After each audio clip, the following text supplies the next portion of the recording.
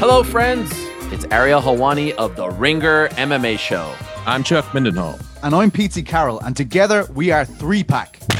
Follow and listen to the Ringer MMA feed exclusively on Spotify for all the latest in the world of mixed martial arts. And join us live on Spotify Green Room after every big event. See you then. Love yous. Mwah.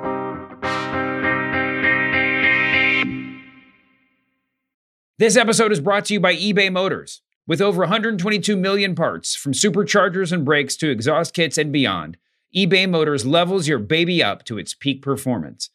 And with eBay Guaranteed Fit, your part is guaranteed to fit your ride every time, or your money back. With all the parts you need at the prices you want, it's easy to bring home huge wins. Keep your ride or die alive at ebaymotors.com. Eligible items only. Exclusions apply. This episode is brought to you by Atlassian. Atlassian software like Jira, Confluence, and Trello help power global collaboration for all teams so they can accomplish everything that's impossible alone. Because individually we're great, but together we're so much better. Learn how to unleash the potential of your team at Atlassian.com. Atlassian.com. Atlassian. Tap the banner or visit this episode's page to learn more. Cold open question of the week, Kaz. Dave, what's up? Who is the most influential person in professional wrestling? Man, that's not a McMahon. I would say our guest today, man I know as the sensei, Paul Heyman, I would say. Paul Heyman is joining us. It was a trick question. You had to say Heyman, but it's actually kind of true. Let's just start the show. Let's do it. What's going on, jabronis? It's Pitch Mr. Perfect, Skylar Aston. Hey, this is Bruce Pritchard. This is Roast Battle Season 1 champion Mike Lawrence. Husky Steve Kazee. This is Trey Kirby. This is your girl, WWE superstar, the legit boss, Sasha Banks. Hi, this is Lillian Garcia. My name's Kevin Owens. I'm Shinsuke Nakamura. I'm AJ Styles, the phenomenal one, if you will, and you're listening to them. And you're listening to. You are listening to. You are listening to. You are listening to the Masked Man Show. The Masked Man Show. The Masked Man The Show. Masked Man Show. Masked Man Show. Welcome to the Masked Man Show with Kaz. How you doing, buddy? I'm doing good, buddy. How are you, man? I'm good. I'm excited about what's about to happen. A couple of notes up top. The Royal Rumble is, of course, Saturday. We're going to have our picks, which you may have already seen on social media. We're going to be discussing them at the end of the show. We're recording this, sadly, on Wednesday afternoon, so we haven't seen Dynamite this week and don't really have any AEW to talk about. But what we do have... We have a sprinkle of AEW. Yeah. Oh, actually, take that. I think we're going to get in some AEW discussion in what's about to happen. We have Paul Heyman on the show. He's about to join us, and we'll talk some AEW, but we'll talk some other stuff too. We'll get deep into the life and legacy of Paul Heyman. One of the most influential creative minds ever. Not just sports entertainment, not just pro wrestling, just when it comes to creativity and the way people think of entertainment. I mean, this guy is on a very short list of incredible minds. So perk your ears up and catch some gems. This is going to be a good one. Let's bring him in right now.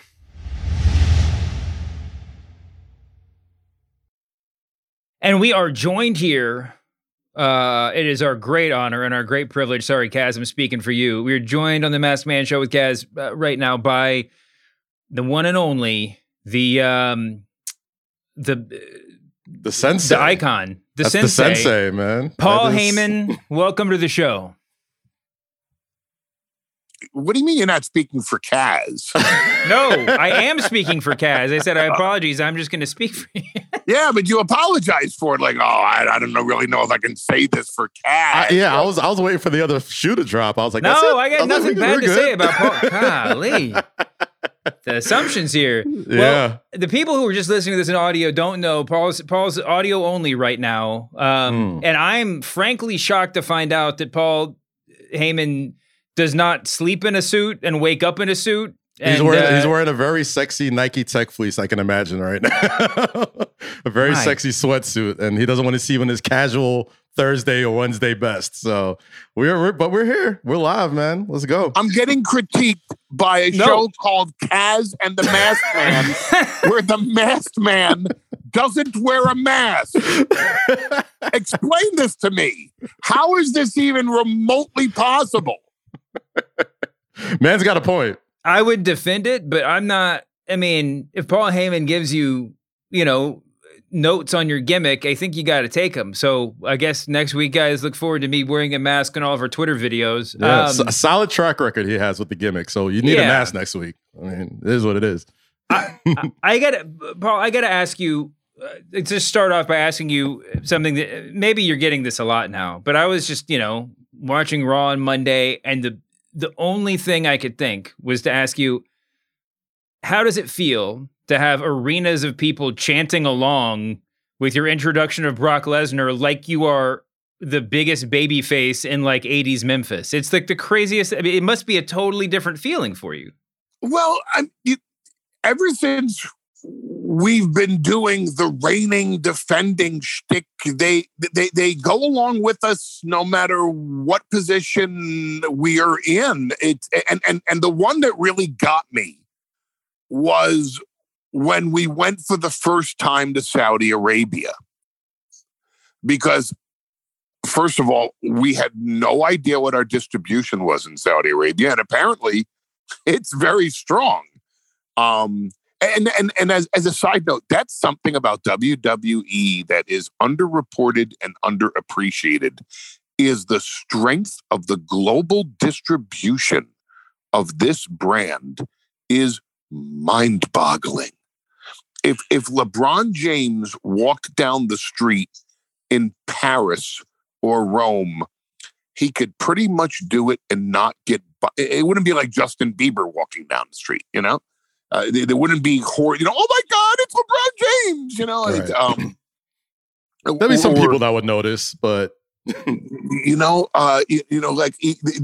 biggest sports stars in America can go elsewhere and not really get that much bothered. UFC has great distribution, but even UFC, even there are places in this world where a UFC top star can go and not get bothered. That doesn't exist for WWE superstars. We're everywhere. We're everywhere. I mean, the big joke that I've been telling people is when Elon Musk colonizes Mars, the first entertainment offering on Mars is going to be WWE. So are you? Is this breaking news? We're having a WrestleMania on Mars in 2030 or something like that? Is that what's going down? I've always said that my three goals left in terms of where I want to appear in a main event of WrestleMania are Yankee Stadium, the Moon, and Mars. And I'm sure we're going to play all three of them at some point. But anyway, so we were going to Jeddah for the first show that we had in Saudi Arabia, and I turned to Brock and I said, "Do I do the introduction here? Because it doesn't work if they don't do it with me." And Brock says, "Yeah, we do it." I said, "Yeah, but what if they don't give me any feedback on it?"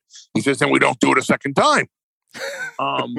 So I was, I'm spending the whole show wondering, oh my God, what's it going to be like? And we go out there and there was, 60, 75,000 people in that first show.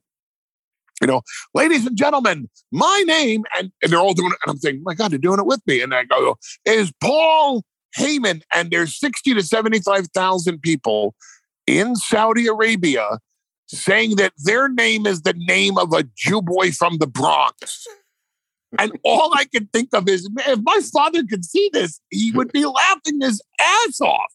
Because it's not just the fact of the acknowledgement of understanding what we're doing and knowing the shtick, but for that many people in Saudi Arabia to say that their name is Paul Heyman, that was a sincere career and life highlight.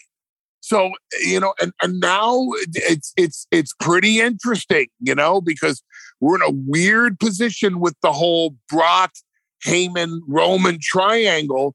And for them to be so into doing it, no matter where I am in terms of the pendulum on this story, is it's a pretty great kick. I got to tell you that. Paul, I've called you the sensei for as long as I've known you, because it seems like everyone who comes under your learning tree like is better for it, whether it's for a long time, short time, doesn't matter. And speaking of the Roman, Brock, Paul triangle, you guys, it's going on a little bit over a year now that you've been telling the story. And folks that love your work and love what you've done is, a big part of that obviously is behind the scenes, everything you've done with ECW, all that stuff. But a big part of it is your ability to talk for people and being able to get certain folks over.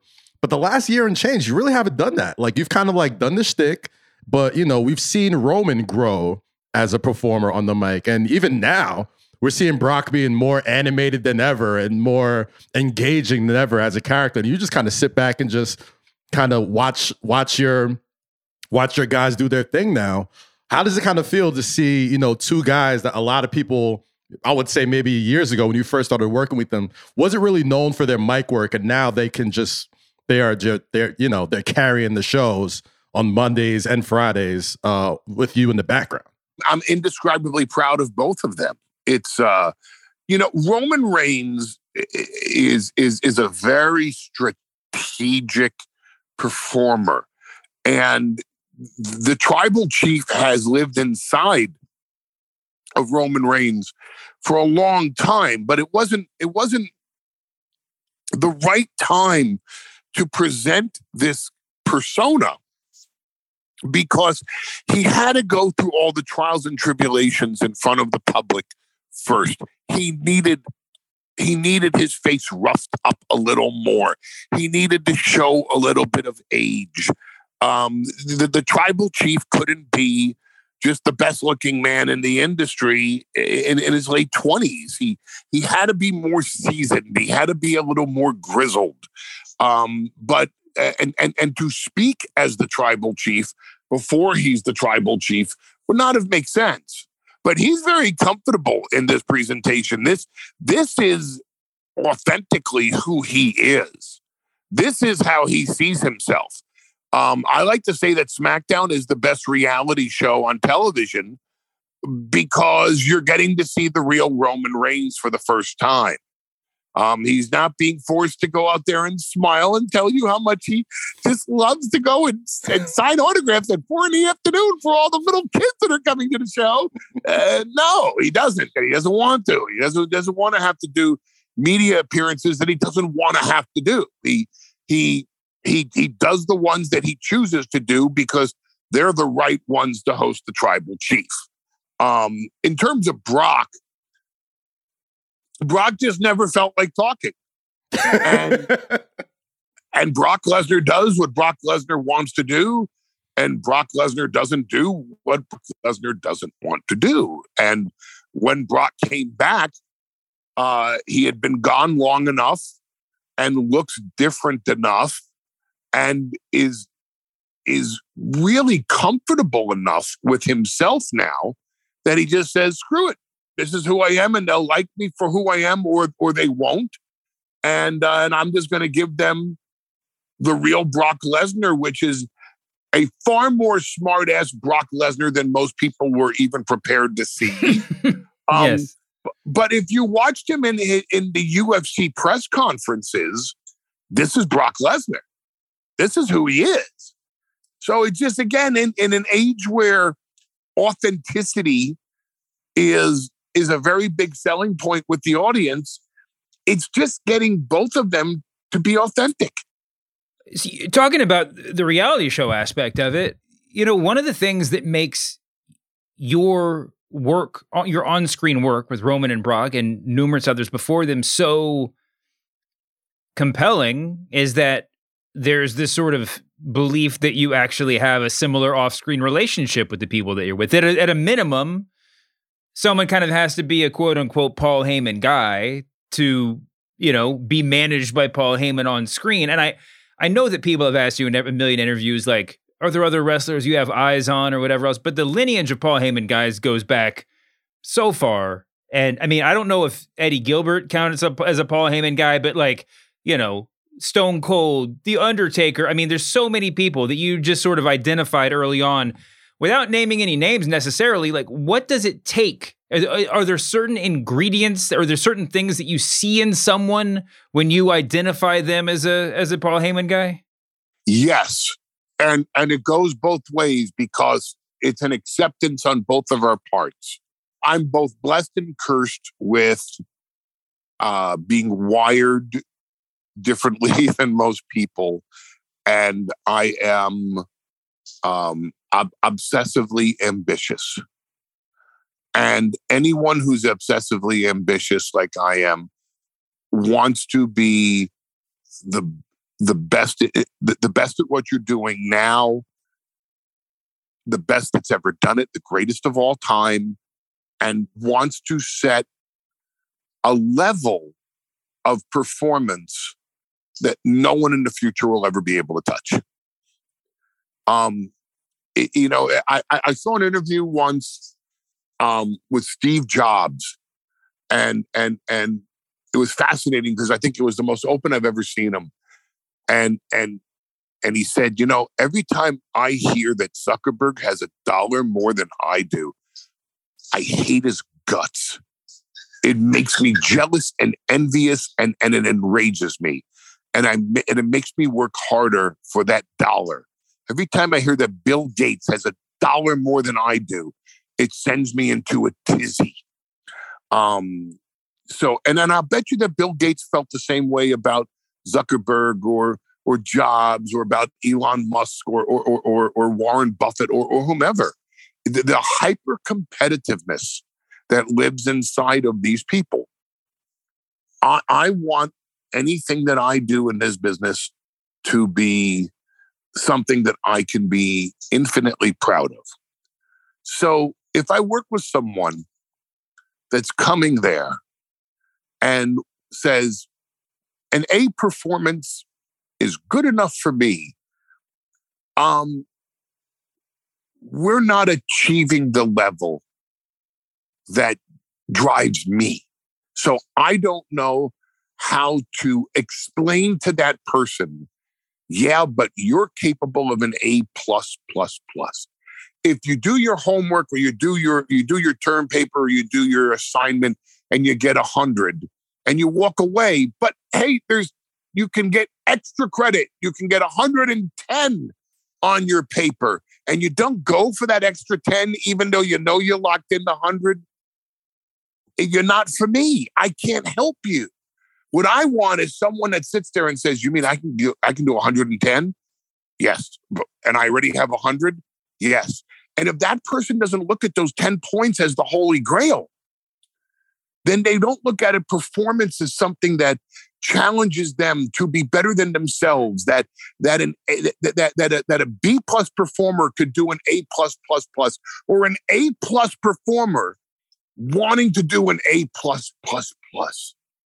It's just that mindset of wanting more out of yourself than your limitations will allow, and conquering your own limitations and making your limitations your own bitch, so that you can look at yourself in the mirror and say, I'm more than I'm meant to be. I'm more than my environment would allow. I'm more than my upbringing would bring me to. And the people that I've clicked with the best will bring to our behind the scenes conversations an openness and an honesty and a vulnerability that allows our professional relationship to be even more intimate than any personal relationship that they will have in their lives. The analogy that I give, and usually taken the wrong way by a lot of people, is we're going to be more intimate than you are with your own spouse. It's just, we're going to sit there and say, hey, I'm afraid of the audience not being with me. I'm afraid to try this promo because I don't know how well I can take my persona down this path. And it's exploring what inhibits you to get that performance out of you, and then conquering all of your inhibitions so that you become 100% uninhibited in your approach, and that you use any fear or concern that you have for this performance to your advantage, and within the performance to bring out something inside of you that you could not have achieved on your own, and that I couldn't achieve with anybody else. My chemistry with Brock Lesnar will always be completely different than my chemistry with Roman Reigns. My performance with Brock Lesnar will always be different than my performance with Roman Reigns. My character, my persona with Brock Lesnar is an advocate. I've never looked at myself as Roman Reigns' advocate. I'm his special counsel. And I cannot be the special counsel to Brock Lesnar. Those two don't fit. The mindset of the special counsel would never work with Brock Lesnar. And the mindset of the advocate would never work with Roman Reigns. You have to be willing to completely craft your narrative, your performance, and your mindset. And that includes the mindset behind the scenes with the star, so that you enhance them, you upgrade them. They wouldn't be so complete without you. And that requires me to be a chameleon of sorts and sacrifice things that I may be able to do so that I can enhance and complete the picture of, by way of example, the Beast Brock Lesnar or the Tribal Chief Roman Reigns. And back in the day, whether it was Mean Mark, who became The Undertaker, or Steve Austin, or just behind the scenes, I will produce Ronda Rousey differently than I produce Brock Lesnar. And you'd say, well, they're both UFC champions and they're both amateur and they're both this, but they're completely different human beings, and they respond to motivation and inspiration and aspiration and honesty and vulnerability in a different way. I'm going to do whatever it takes to take Roman Reigns from the big dog to the tribal chief, to take 2002 Brock Lesnar, who wouldn't dare say a word, to 2022 Brock Lesnar, who you simply can't shut up. Paul, one of my favorite WWE productions was, the docuseries they did on you. My name is Paul Heyman. And, and this question is just more about you. We know everything that you've done for other performers and other people behind the scenes. In my short time there, I feel like I learned more with you than I've learned with anybody else. But there was a time that you felt like you've given all you can give, and you stepped away from WWE, whether, you were head writer on SmackDown and kind of stepped away and, figured like, it was time for you to do some other things. What's the end game for you? I mean, like, as far as, a performer and, being able to create, new stars and getting more out of other stars. But personally for you, what's the end game? Like, do you consider yourself a lifer, or are you still on the road of, I'm going to keep doing this until, one day I just feel like going home and just like chilling with my kids? What's it like for you?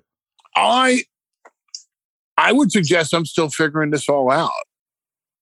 I see things today from a different perspective than I even did 3 months ago. And I look back at how I thought 3 months ago, and I'm like, man, what a dumbass I was. Really? That's how I was thinking? And they let me get away with that? Wow, what a moron. What a schmuck. My father used to say the goal is always to be smarter tomorrow than you are today, and smarter 2 days from now than you are tomorrow. I'm still learning. I'm still having fun learning. I'm still very passionate about what I do. I still really enjoy what I do. if you were to ask me what is the greatest moment of my career, my honest answer would be I haven't had it yet. If I feel that I've peaked, if I feel that anything that I do is living off my laurels, if I feel that it just simply cannot get any better than this moment, I'm getting out. Because there's nothing left for me to chase. I have been fortunate and blessed enough to be accepted by the audience in a completely different perspective and role than I started at 35 years ago, where I was the psycho yuppie. I can't play the psycho yuppie at 56 years old. I can't. I don't look like one. I don't act like one. I don't have that inside me anymore. There's too much history to go on than to be that character. And that character wouldn't play well today. It was a persona of its time. But now I can be the OG. I can be the wise man. I can be, without being Freddie Blassie, as, the cantankerous old man, but I'm an older man now, and I'm a guy with all this history behind me. And I play that history into what we do on television, and people go, oh man, this is a dude that has been through a lot of wars. He's been associated with the championship since 2002. And even before then, he was dominating everything that he was doing, had his own promote. This guy has seen it all and done it all. And now he's striving for something bigger and better. I mean, when as soon as Brock Lesnar won the WWE championship, the first thing that he did is he gets in Roman Reigns' face and he says, let's do something that's not been done before. Let's do something that no one's expecting. Let's do something that's so big, it's almost too big, and it's too big for even people to contemplate because it's almost unfathomable. Let's do title versus title, champion versus champion. Wow, that's never been done before here. Wow, that's an impossibility here. Holy smokes, let's go for that. And that works with the dynamic of someone who has seen it all, done it all. Well, here's something that hasn't been done before. So I'm still inspired.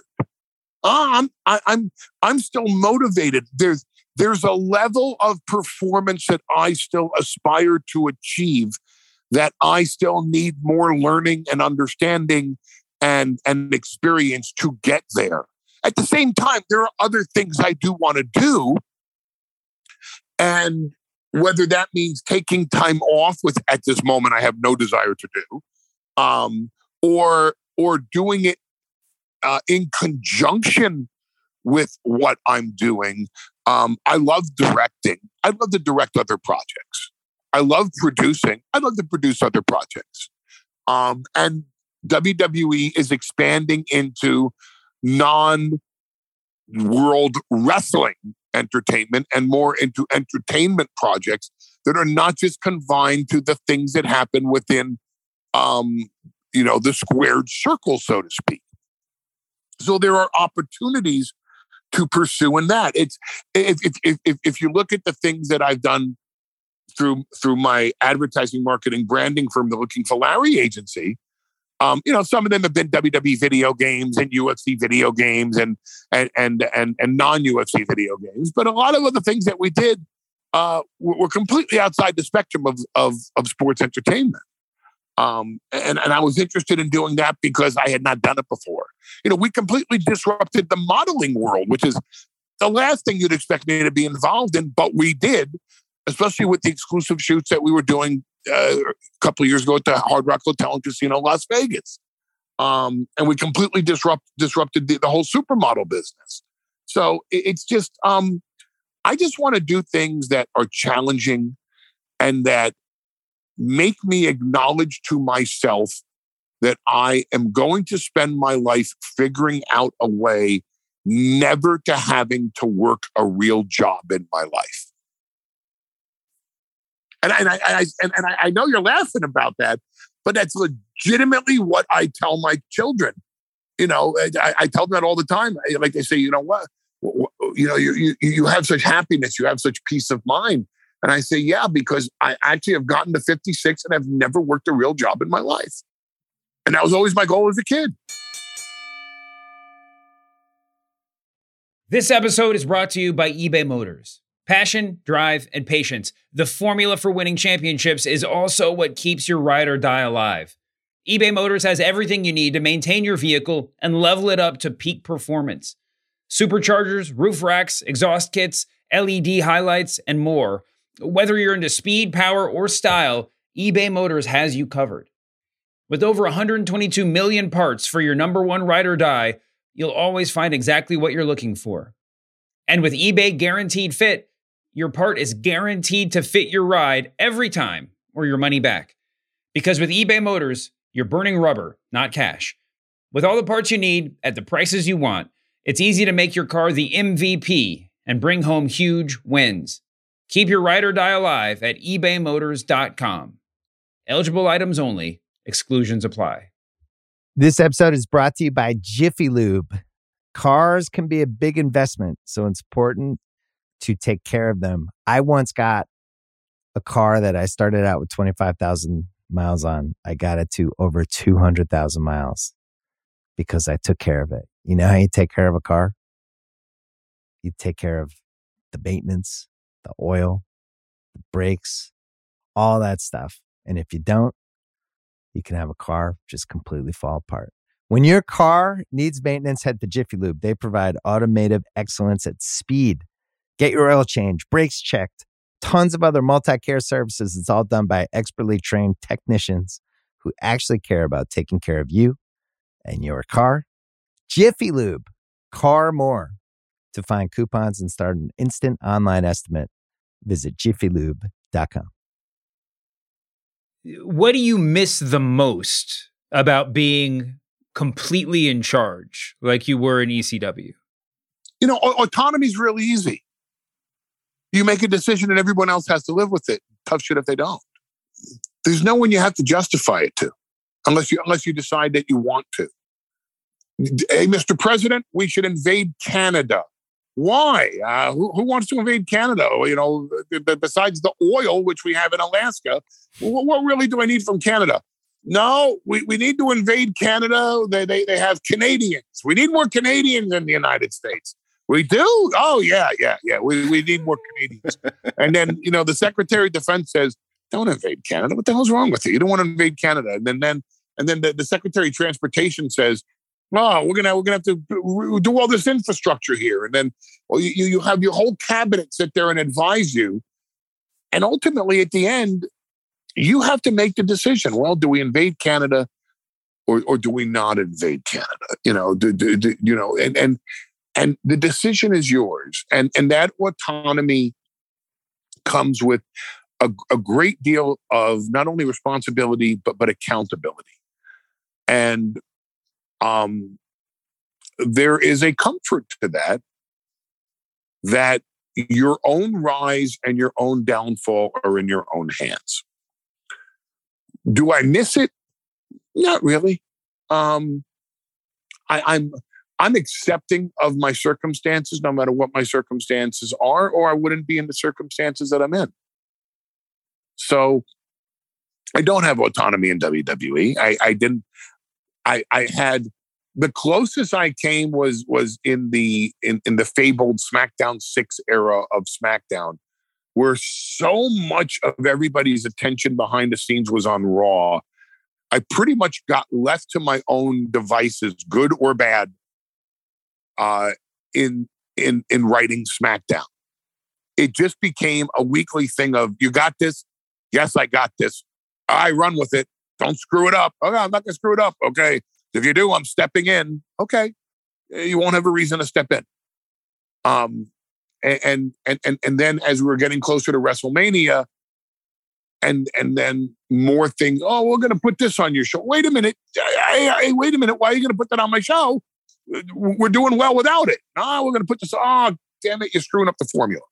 And then the clashes started, and I was used to autonomy. And then when I didn't have the autonomy, it started to become a headbutting session, which I lost.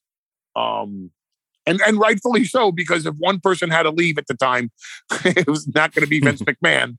It was going to be Paul Heyman. So, but I can't really tell you I miss it because I'm terrible with reminiscing. I'm terrible with living in the past. You know, and I'm always accepting of the circumstances that I'm in because the autonomy that I have is over myself. And if I don't like the circumstances that I'm in, I'll either change those circumstances to the best of my ability to make it livable for me and inspiring and motivating for me, or I'll go and do something else, which is what happened in 2006, which Kaz has done many times in his life. and I say that sincerely. I remember there was a time that Kaz and I sat down by the foot of Gorilla. I'd always see Kaz and I always ended up having these either powwows, these rah-rah speeches, or these conspiracy sessions where we conspire against everybody. At the foot of Gorilla by what I used to call the Cena monitor, which is where John Cena would sit down when the crowd was coming in. So he'd see who are the most enthused members of the audience who would race to their seats to get there first, despite the fact the show was still an hour and a half to 2 hours away. And whose shirt are they wearing? And what chants are they trying to start, even though there's only 12 people in the arena because the rest are still either in the bathroom or buying merchandise. And I would always see Kaz there. And I remember there was one time, Kaz just said, he said, man, I can't get through what I want to get through here. No one's understanding my perspective. They're not exploiting me for my talents. I'm being wasted here. And I'm just not getting the chance to have a voice. And I looked at him and I said, you understand, I respect you, because I did. I respected Kaz's work. I was a huge advocate, no pun intended, for Kaz behind the scenes. I would go to people like Vince or to Dave Kapoor or to Ed Koski and say, this guy is going to look at things differently than we do. Why aren't we tapping into that? And I just said to him, I said, you understand I respect you, right? Right. You understand I admire your perspective, right? Oh, and Kaz being very humble. Oh, thank you very much. And I said to him, I said, Kaz, get the fuck out of here. I remember this conversation very vividly. And I said to him, I said, if you're not happy, there's no price on your happiness. And if you think you can navigate a trajectory to where you will get them to see you, if you think you're just paying dues, pay your dues.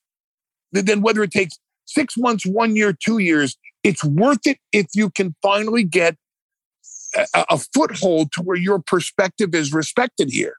But if you're not going to get that, and that's how you feel, if that sort of Damocles is dangling over your head every time, if you walk into an arena going, oh God, I can't wait till the show is over, get out of here and go do your thing elsewhere, so that when you come back, it's on your own terms and they're saying, oh, we're bringing in Kaz and look what he brings to the table today. And sometimes you have to get out of here to have them respect your opinion instead of, let's give this kid a chance, that they're bringing in an asset instead of someone that they're trying to mold into their own line of thinking. That's just about controlling your own circumstances or being again, the autonomy that I have is over myself. So either I'm in a situation, in a circumstance that I can enjoy it, or I take the autonomy over Paul Heyman and I take it elsewhere. Well, obviously you're full of good advice and wisdom. Yes. That's the nicest thing anyone in WWE has ever said about me, by the way. Wow. Yeah. I want to thank you for that, Paul. I'm trying to think of good advice you could give everybody listening to this. I guess this won't apply to everybody, but if someone came to you and said, I want to do what you're doing. I want to be this generation's Paul Heyman. Now, I don't think showing up at the arena with a camera is really a viable way to start the path in 2022. Maybe I'm wrong, but what advice would you give somebody who wanted to start down that road?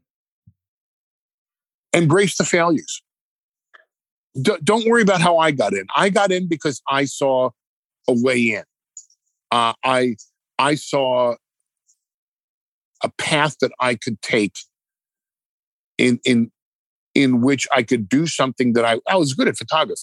So I saw photography as the means to the end, to get me inside, and then my willingness to then say, hey, take these pictures, do with them what you want,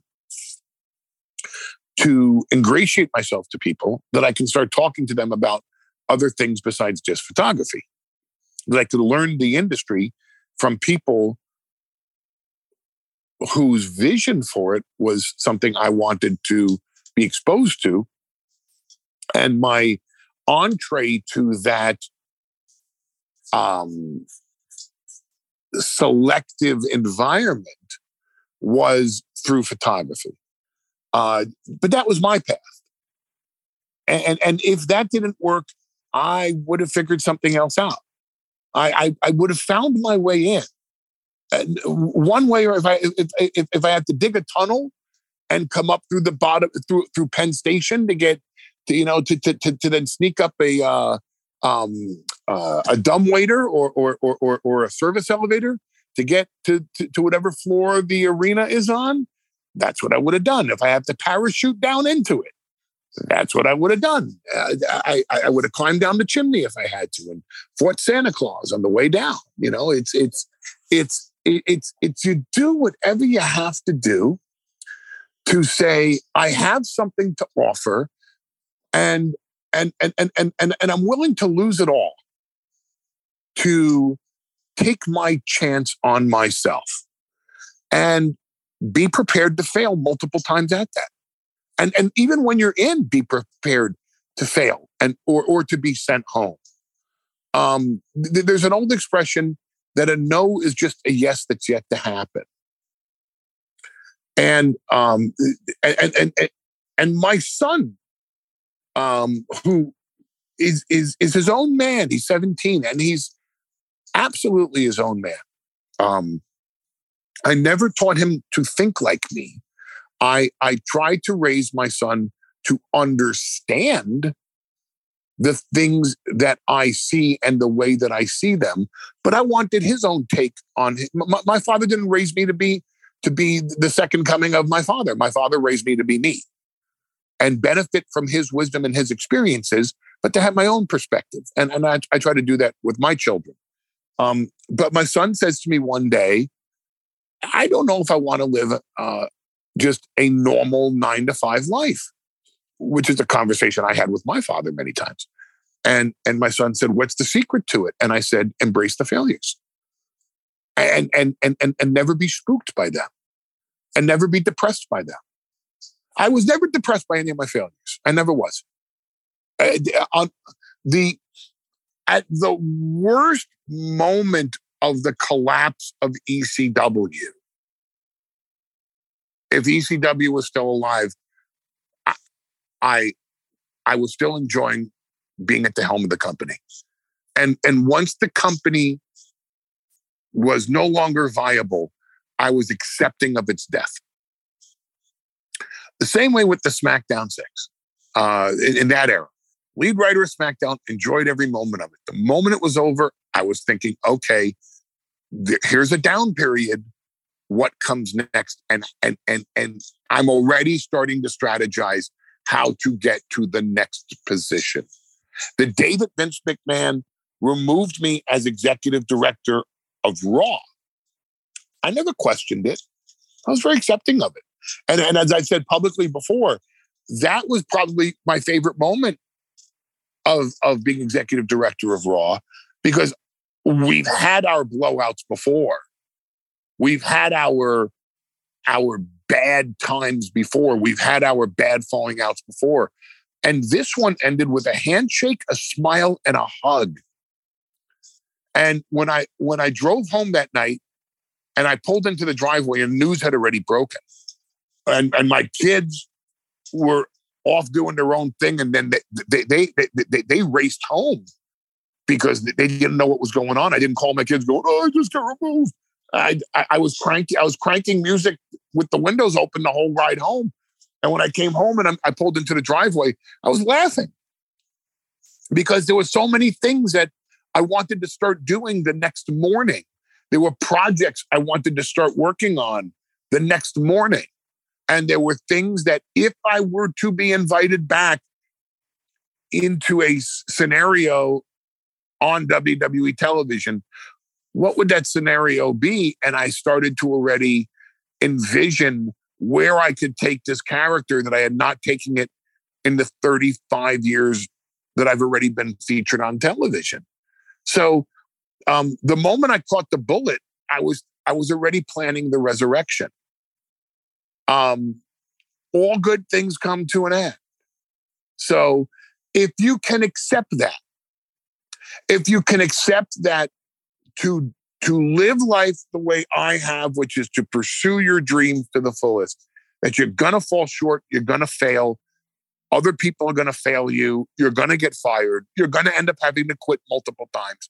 Again, I would suggest that if you ask Kaz his happiest day in WWE, I would suggest to you that in hindsight, it was definitely the day I got fired. Not gonna lie, the day you got fired. Yeah, I shook Dave Kapoor's hand, hugged him, thanked him for the opportunity, told him I had a blast, and I was just like, it was weird. Like, it's weird that you're saying this because this is exactly how I felt when I walked out of Stanford that day. I was like, oh man, what a ride! This is great. Now I could like really start working on these other things that I think I'm well more equipped to do now, having spent this time with WWE. So it's so funny that you mentioned that. Yeah, and I guarantee you that Kaz woke up the next morning finding a yellow notepad that he took from WWE and didn't return, and started writing down, all right, I'm going to do a podcast with the masked man who doesn't wear a mask. I'm going to be the best interviewer that ever confronted James Harden. I'm going to do a show with my friend, and I'm going to steal the show every time, despite how funny my friend is. I'm going to do all these projects, and here's where I start. And I bet you it was one of the most inspiring, motivating, exhilarating mornings of his life. And if anything else, while he's doing these projects now, I'll bet you Kaz sits there and goes, man, I didn't even need coffee that morning. I was just so wired because I had all these ideas in my head. You embrace the failures. You know, it's and you use the, it's the old thing of, you've never lost, you've never failed. These are just life lessons. But they are, they are. And if you don't fail and if you don't lose, you're bound to. So when you do, you take them and you go, okay, what can I learn from this? How can I use it to my advantage? Again, Roman Reigns had to have more scars on his face. He had to have more beatings come his way. He had to have more trials and tribulations in front of the public for him to emerge as the tribal chief. He could not have been the tribal chief 3 years ago. Nobody would accept him as that. The character would not have worked. The character didn't have the burden of moving an industry forward even after all he had been through. And once he had that seasoning, that weathering of Roman Reigns, he was ready to bring forth the tribal chief.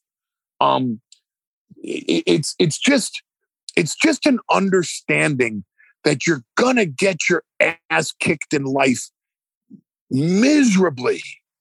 And if you let it make you miserable, that's when you truly lose. So how do you get into the business? Any way you can. Offer something that you think is so unique, so different, so exclusive to you that other people want to exploit that. Exploit the unique characteristic that you bring to the table that no one else can bring. And if other people can, they can't bring it at your level. And if that doesn't get you in the door, figure something else out. But get in. Just don't take no for an answer. Don't look at a no as a rejection from which you can never overcome. It's just a due you have to pay. It's just, listen, it's again going back to performing and to become a Paul Heyman guy, or for me to work with somebody to where we can achieve what I've achieved with Roman or with Brock. When we look at a segment on television and I say, Brock, let's do this. And he goes, oh gosh, no, that's terrible. Hey, I'm being shot down. I don't sit there and go, oh, I don't take it personally. That's the vulnerability that is needed. Again, when I say we're going to have an intimate relationship here, we're going to tell each other that idea sucks. I can't tell you how many ideas I pitched to Roman or to Brock or to Vince and go, oh God, Paul, that sucks. Okay, great. How about this? And I offer the same thing. I give Brock Lesnar more honesty than any human on this planet should ever give Brock Lesnar, or should dare give Brock Lesnar. I will tell Roman Reigns straight up, I don't like that. I don't think you should do that. I don't think you should think that way. And I'll say it to Vince. And at times when Vince is very accepting of that honesty, we end up with a much better product because it doesn't pass the litmus test of run it by Heyman. And when Vince is unaccepting of it is when we don't get along, because I'm giving him the honest feedback of concerns that should be assuaged on behalf of the audience. So it's the same thing about breaking into the business. You can't take the rejection personal. It's not personal. It's just an unwillingness to exploit what you have to offer at that very moment. So offer something else. All right, Paul. Man, that's a lot. That's a lot to take in. But I just want to change course just a little bit. This Sunday, Royal Rumble, Brock Lesnar, Bobby Lashley. A match we've been wanting to see for a long time between those two. But I think another reason a lot of people have been wanting to see this match for a long time is your relationship with MVP, who came back 2 years ago at the Royal Rumble while you were executive director of Raw. And I think a lot of people kind of see the parallels between Bobby and MVP and yourself and Brock Lesnar. The relationship you and MVP have is well documented. He's a guy I've known for a long time. But just from your own words, what have you seen in the growth of MVP as I don't want to call him an advocate or anything like that, but kind of following? He's never hit any bones about how much he's been inspired by you and how much you've worked with him. But what have you seen in him and has how he's grown in this second act of his WWE career, being the backup or the mouthpiece for Bobby Lashley in the Hurt Business? Well, I'm very proud of him as a human being, because you talk about someone that didn't let his own past drag him down. That came out of a situation and said, okay, how do I turn my life around? How do I live out my dreams, even though I have this blemish on me that I'm never going to be able to shake? How can I rise above this? MVP called me when I was executive director of Raw, and he said, the Rumble's in Houston. I have a son. My son never saw me as MVP. Could you get me in the Rumble? And I know how talented he is. And I think that life had beaten him down so bad, and he was trying to stay positive and stay inspiring to his son. But I think he forgot just the greatness that he had to offer. And I said to him, I'll make you a deal. I'll get you in the Rumble if you work Raw the next night. Who do you like? Who do you want to work with? Just tell me somebody. He goes, I'd love to work with Mysterio. Okay, work with Rey Mysterio. I'll make that match happen. But I want a match out of you, not just an appearance in the Rumble. Would you like your son to see you work with Rey Mysterio? Oh, can you work with Rey Mysterio? Oh, yeah. Oh, I'm doing jiu-jitsu. I'm a black belt. Okay. Do that match. Meanwhile, behind the scenes, without him knowing, I went to all the appropriate parties and through protocol, and that includes Vince, obviously, because that's the autonomy. That's the final say. And I pitched him to be a producer who brings his gear with him on the road, so that if for some reason somebody misses a plane or flights canceled or somebody gets sick or they're injured and we need a replacement. Hey, we got this legacy star, former U.S. heavyweight champion, MVP, balling, and he can perform. We can plug him into a match, and he's there, and he's a producer, and people are learning from his experience. Great, let's do that. Oh, by the way, we should make him a commentator too. The guy can really talk. He can help us with all the young talent that we're promoting right now on Raw. All right, let's do that. And then as I was doing the Bobby Lashley, Lana, Rusev triangle, I said, you know what? Lashley ultimately should end up with MVP. That'd be great. Oh, yeah, great. So by the time he showed up at the Rumble, I had pitched him and got him hired for 4 jobs. He was wrestling, he was managing, he was commentating, and he was a producer. Because my theory was he may not last in 3 of them, but there's no way they're going to get rid of him on all 4. And I had no idea which one he was going to end up keeping. If you had told me he's going to end up as a commentator, great. As a producer, great. As a wrestler, great. As a mouthpiece for Bobby Lashley, great. I knew he'd end up with at least one, if not more of those, but at least one. And I knew he could concentrate on that one and excel at it. Because he turned to me one day, he goes, man, how many jobs did you pitch me for? 4? 4 jobs? Yeah. How can I do all 4 of them? You won't, but we're going to weed it out. But let's see which one let's say which one you excel in, and that's the one that we go with. I also knew that Brock's time was winding down, that he was going to go home for a while, and that the lead mouthpiece position was going to be opened up. So I brought him in to replace me. I brought him in as my successor.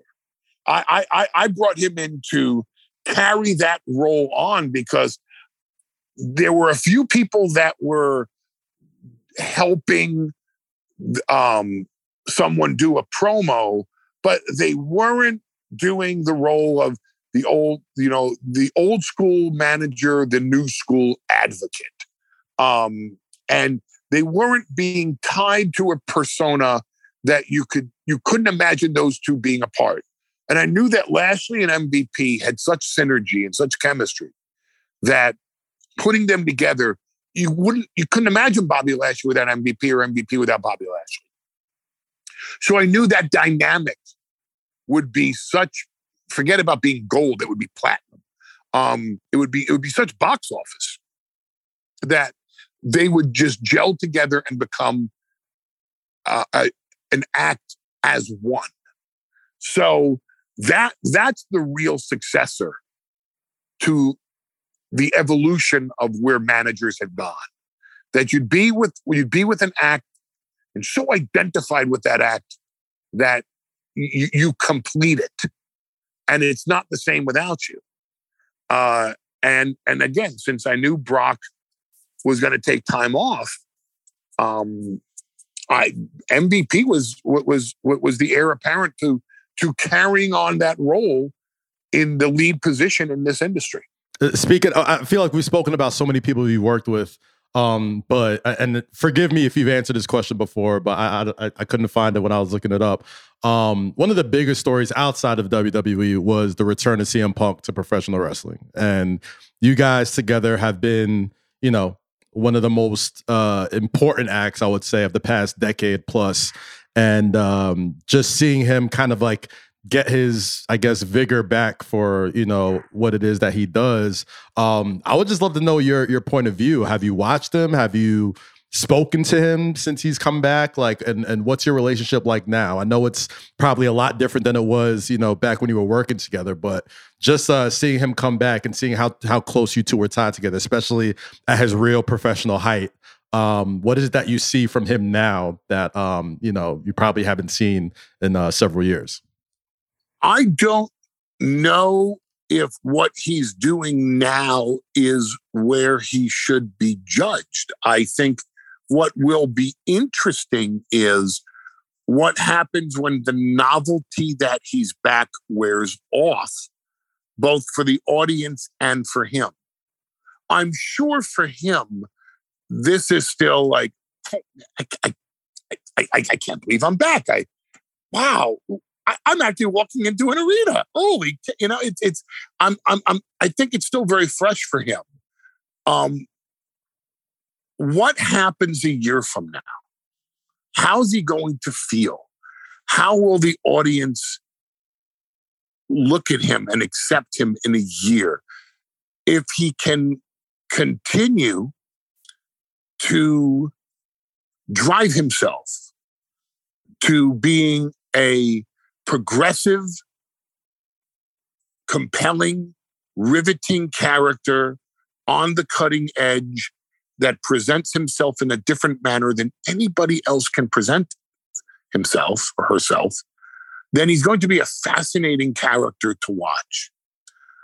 And if he can't, then he's going to be someone that came back, rode a wave of nostalgia, but didn't progress into the future when he, as a rebel, was always looking forward in the business and never trying to live off what the business had already accomplished or what he had already accomplished in the business. So the fascinating thing for me to watch is his mindset, is his vision for that character, for that persona, for himself as a performer a year from now. We're still in the honeymoon period. But where does he want to take this guy? Where does Phil Brooks want to take CM Punk? It's the same thing. It's the same conversation I had with Roman Reigns before we debuted in public together. It was taking the big dog and moving him into the role of the tribal chief. Everything that you've done only leads up to now. That was just the appetizer, and now you're going to be the main course. Despite I told Roman, I said, you've had 4 WrestleMania main events, and you have to look at that as just the audition to be the tribal chief. It's just the lead up to it. Because everything that you've done before now is just the lead up to the moment you emerge as the tribal chief. This is where your legacy gets crafted. This is your Hall of Fame run. This is what you will be remembered for. And everything before was just getting you here, including 4 WrestleMania main events. For Phil Brooks, that's the same thing. Everything that he accomplished, and he accomplished a lot, he overcompensated in his life from the moment he broke into this industry. And everything for him that led up till a year from now, including his return and the enormous reaction to his return, is just the lead up. Where does he take the CM Punk character in 2023, 2024, 2025? And can he make that character so progressive, so revolutionary, so evolutionary, so riveting, so compelling, so different and unique than anybody else that's out there, that he truly defines himself as a transformative figure, a true disruptor in the professional wrestling / sports entertainment game? That's the interesting part to me. What he's doing now, no matter how hard he's working, is he's just riding that wave of momentum. But momentum ultimately stops, and then you have to create a next wave of momentum, or you have to create a completely different level of interest based on how far that momentum pushed you in front of the audience and into their hearts and their souls and their spirits and their consciousness. That's the interesting part for me to watch. We're still a year away from it. One more question, and we'll let you get out of here, Paul. As mentioned, Saturday is the Royal Rumble live on Peacock from the Dome at America Center, St. Louis, Missouri. I think I got all that in. You know, a lot of people in these interviews ask you who's going to win, but it might surprise you to know that I'm not too worried about that part right now. I like to see where the chips fall, and we can talk about it after. What I want to know, because we're talking a lot about, you know, what you get to do, like what your real life role is with some of these dudes. What is your Saturday going to look like? When do you get up? When do you show up at the arena? What is your before Paul Heyman comes out and introduces Brock Lesnar? What is Paul Heyman's day like? My Saturday already started earlier this week. I've been living Saturday since we started discussing what we're going to do tonight on Raw just a couple of days ago, because it all ties in together. Doing this media appearance ties into Saturday. It ties into my mindset for Saturday. Listening to all opinions, listening to someone say, doesn't matter who wins, doesn't matter who loses, I'm interested in seeing the match. Hey, Lesnar needs to win. Hey, can you imagine if Lashley wins? Where do they go from there? Understanding what Roman Reigns' role is on the show. Understanding how the winner of the men's Royal Rumble affects the mindset of the Lesnar-Lashley match. Understanding that after this, it's in very short order, a trip to Saudi Arabia, and coming back from Saudi Arabia, we are in full-blown WrestleMania season. How everything that we do now affects what we'll be doing at WrestleMania. How everything that we do on this show is the lead into WrestleMania, but has to be satisfying to the audience so that it's all-encompassing, a self-included, an all-inclusive show that in history's hindsight ends up being what propels us to WrestleMania, but doesn't feel like just a supporting role. That the Royal Rumble itself would be worth 5 times the money that you pay to see it. But in history's hindsight, wow, that got me to Mania. So my Saturday started a few days ago already.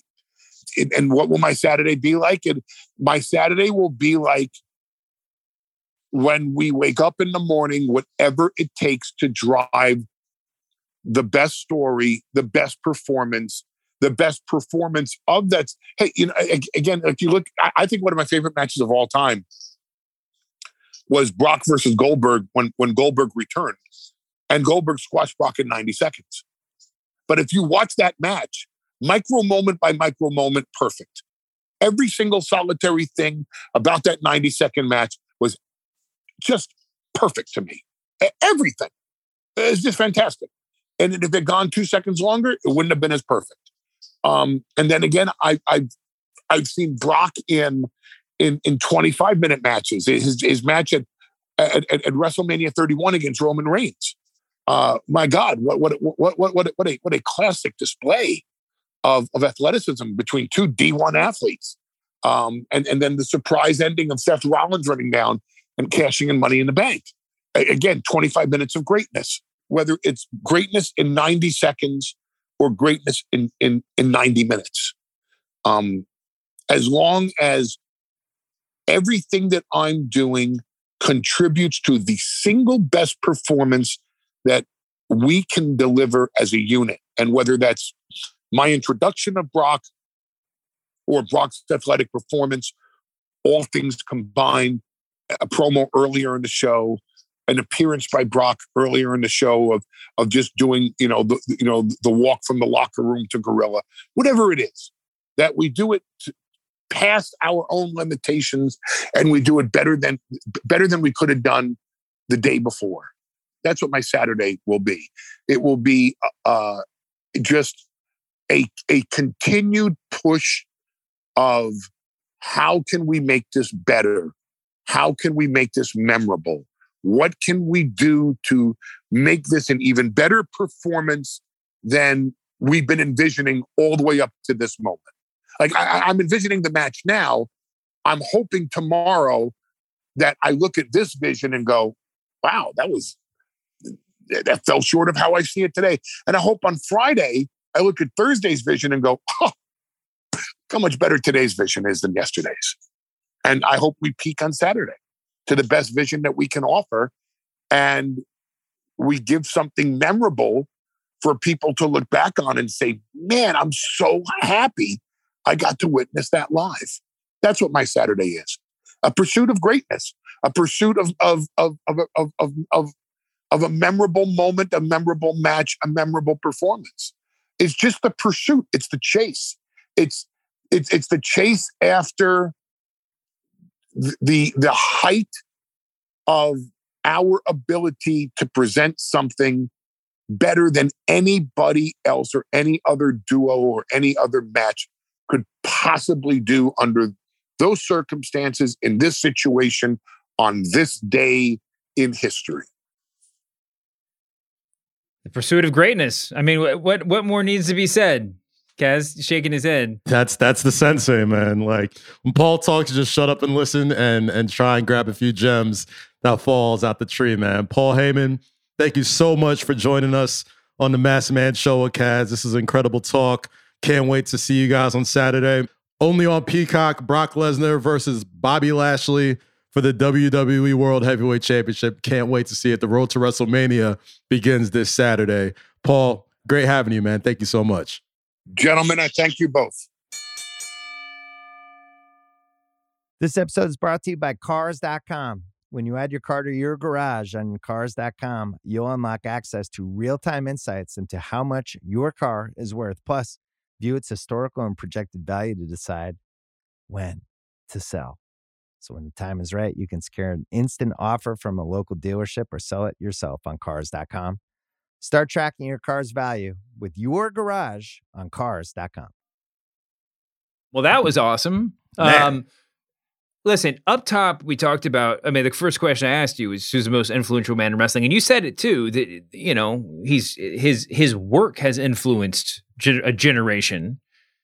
You know, when he was running Raw and got fired, I think, you know, that was significant. I think that people might underrate the amount of like literal direct influence that he has day to day in WWE now, because they think, you know, he lost a job, whatever.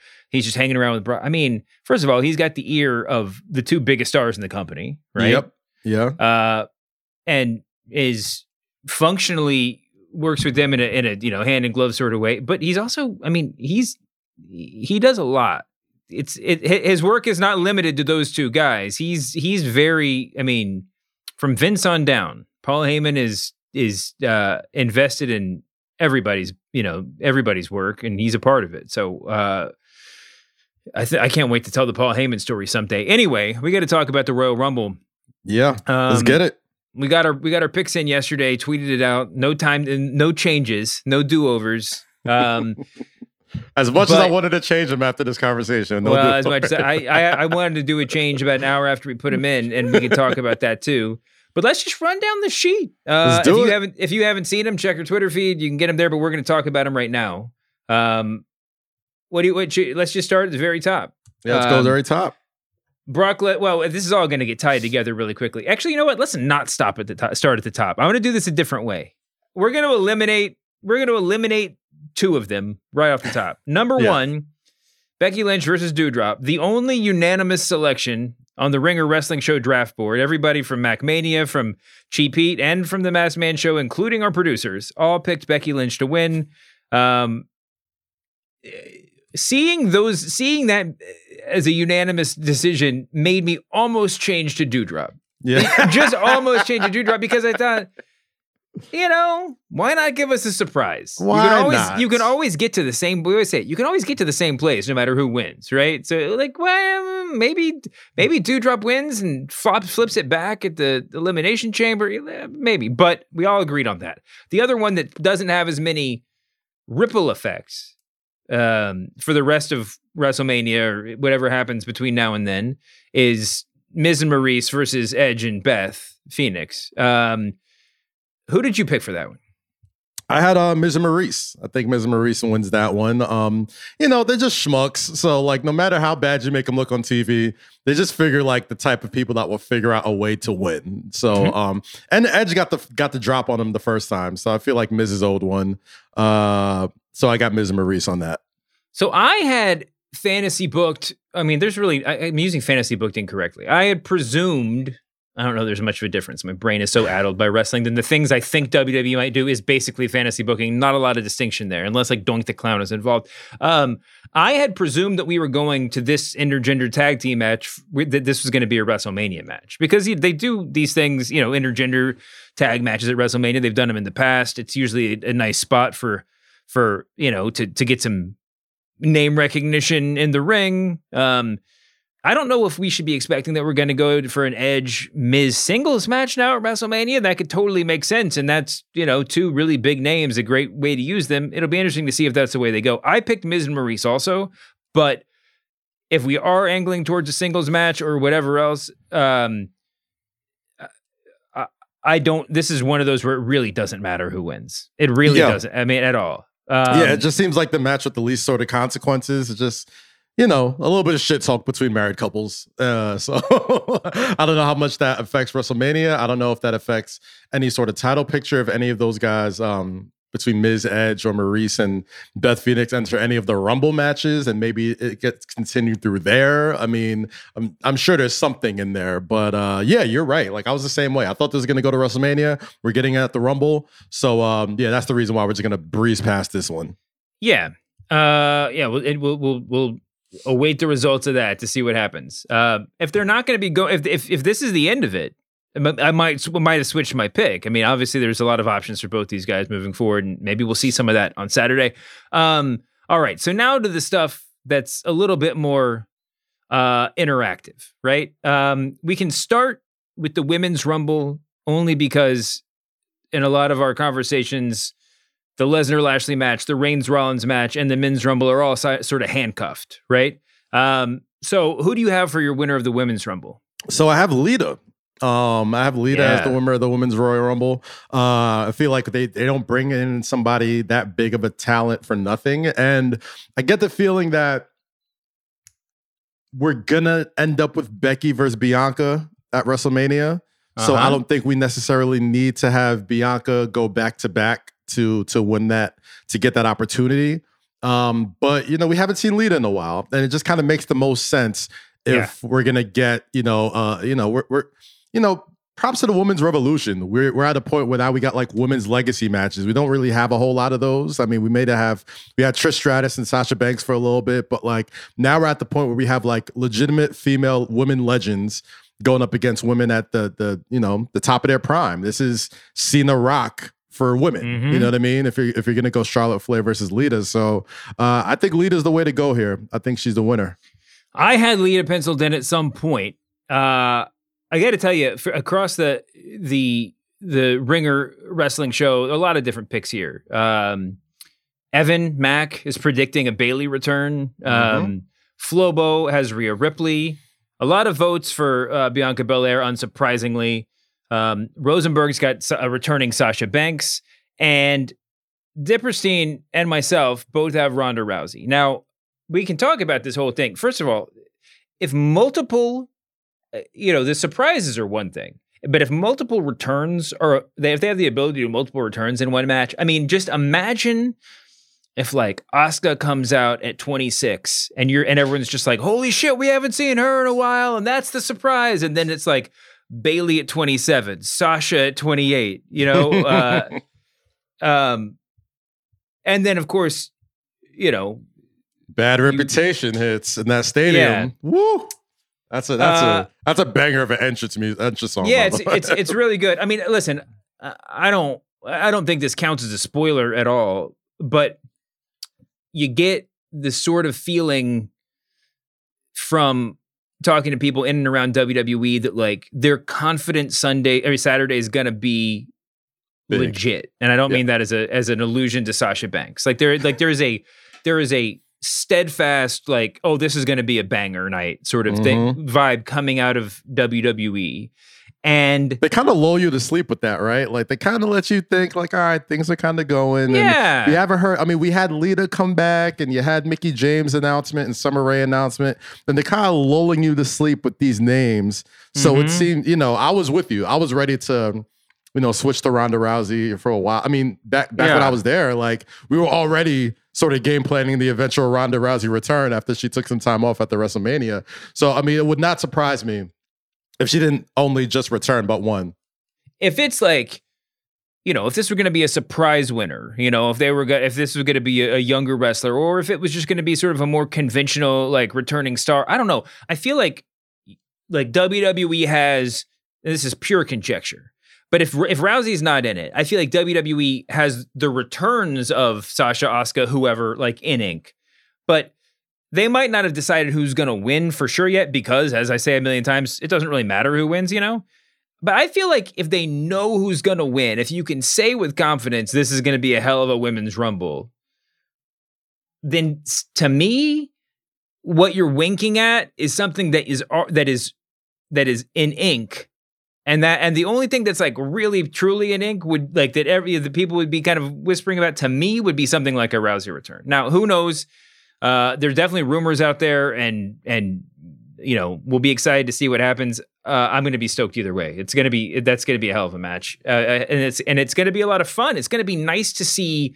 Now, the quote unquote legends that are coming back, I think, actually introduce a really nice, a nice element into it, because sure, there are a lot of, like, active wrestlers both on the roster and released in the past year that we would like to see in those spots, but the story that WWE is going to be able to tell with all the legends, and also to sort of have all but a couple of them clear out when it's time to tell the real story, I think it lends itself to a more exciting bell to bell.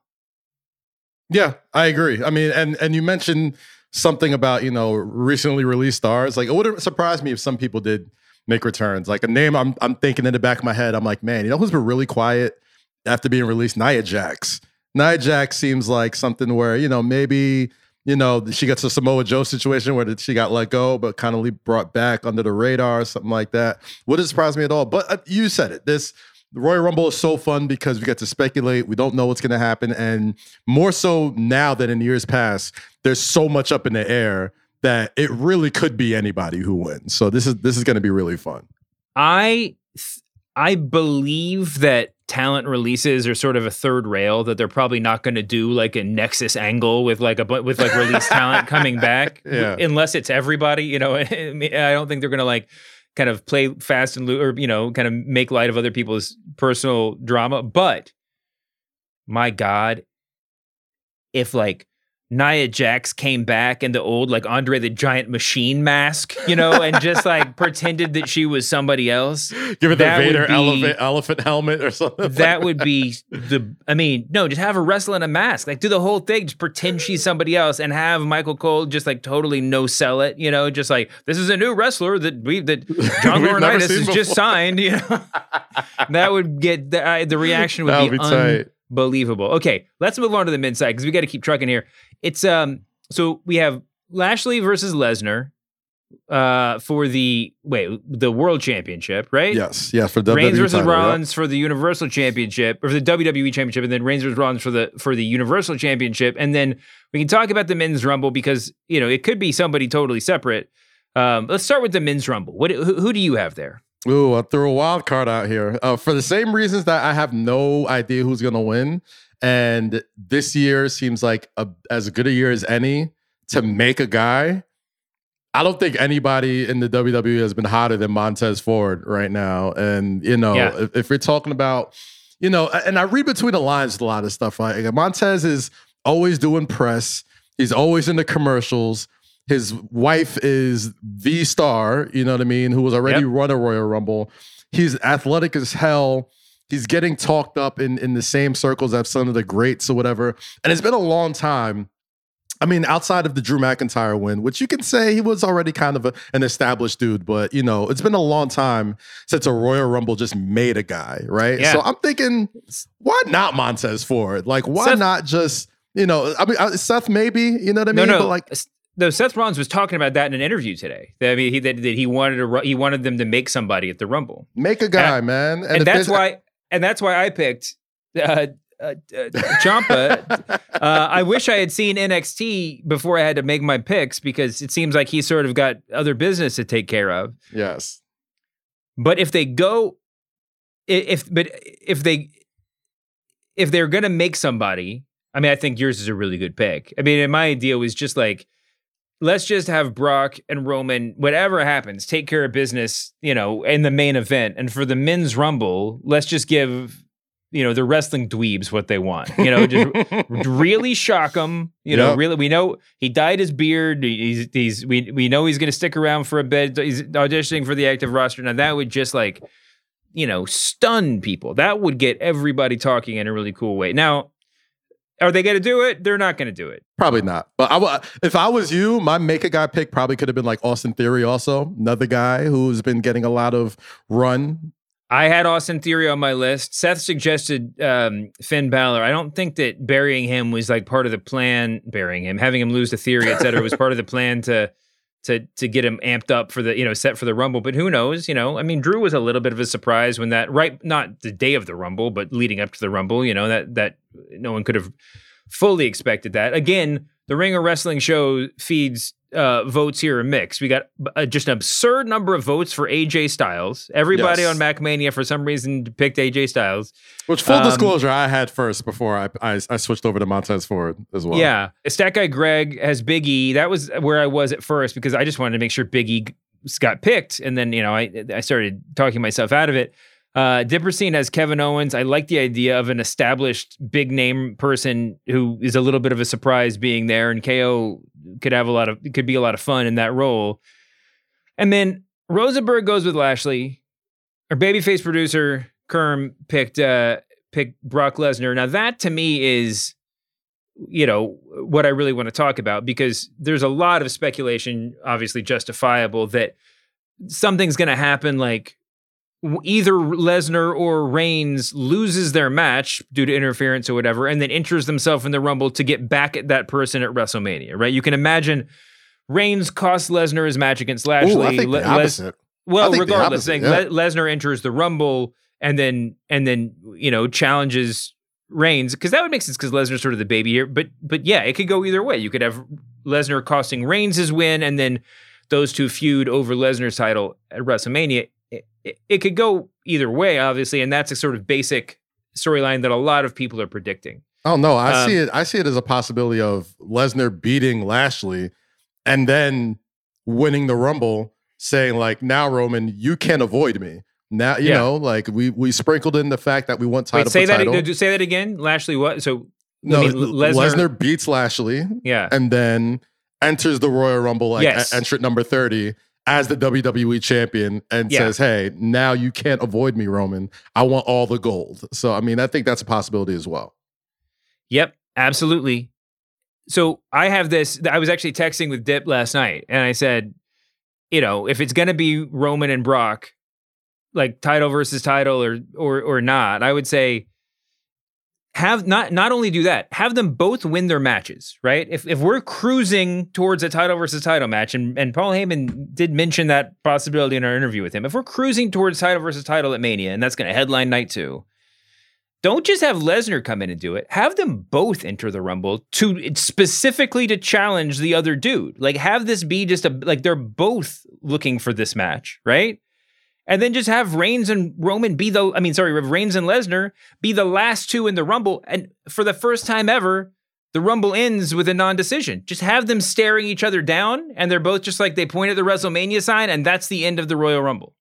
Just have it be if that's what, if instead of having one of them do it, have them both do it.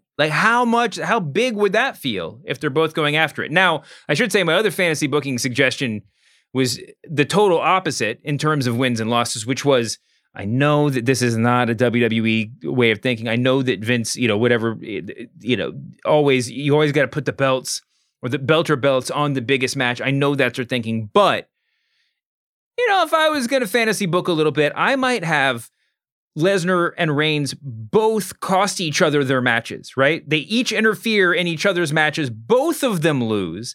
Then you can have Seth versus Lashley, title versus title at WrestleMania, and also Roman Reigns versus Brock Lesnar at WrestleMania. So you have a title versus title, the biggest match possible, and separately, the other biggest match possible in a one-on-one non-title match. These are both crazy things to do, given. And if that plan is true, I don't know what you do with the Rumble, and I don't know how my pick for Ciampa fits into either of these plans. But it's fun, Dave, okay? It's a fun pick, and that's all that matters. Do you have any crazy, wild speculation or theories or whatever else you want to throw out here? Yeah, I mean, I think, outside of my predictions, I don't think it's out of the realm of possibility that Seth Rollins leaves with the Universal title. I think he's starting to catch a wave again that's making him maybe the top babyface. I know I've said this on past shows, but I don't know, man. I think that's what makes the Royal Rumble so fun and why it's my favorite pay-per-view every year, because it's the one event, premium live event. It's the one premium live event of the year that, there's truly anything could happen, and even if it doesn't affect the long-term booking, it's such a fan service event. Like, let's do something fun. You know what I mean? So I don't know, man. I can't wait for it. I don't have nothing crazy, but I'm just ready. I'm ready for it. Let's get it. I got one more addition to my fantasy booking, and then I'm just going to stop talking. This is what I texted this to Dip. He can back it up. Roman and Lesnar both lose. Seth and Lashley both win. And then have Seth enter the Rumble even after he won to challenge Lashley for WrestleMania. So then Seth comes out of this the biggest baby face in the world, right? That he gets to have like the Rumble win, even though it's unnecessary. That goes to what you're saying. Anyway, we got to get out of here. We've been going on forever. We had an incredible conversation with Heyman. This Saturday night is the Royal Rumble. Some number of us from the Ring of Wrestling show will be on Green Room afterwards, but except for that, I guess Kaz and I will see you back here on our usual time slot next week. You want to get your plugs in, bud? Say Less with Kaz, Loki, and Rosie coming back soon. MSG PM with myself, Monica McNaughton, MSG Networks. And that's all I got. All right, you can find me here. You can find me on the press box. Pay attention to this whole feed. It's freaking awesome. And enjoy the Royal Rumble. We'll see you afterwards on Green Room. Thanks as always to our babyface producer, John Kerma. Welcome back, John Moxley. Yeah, we're happy to have you back, John Moxley. We'll see you back here next week, humanoids. Peace.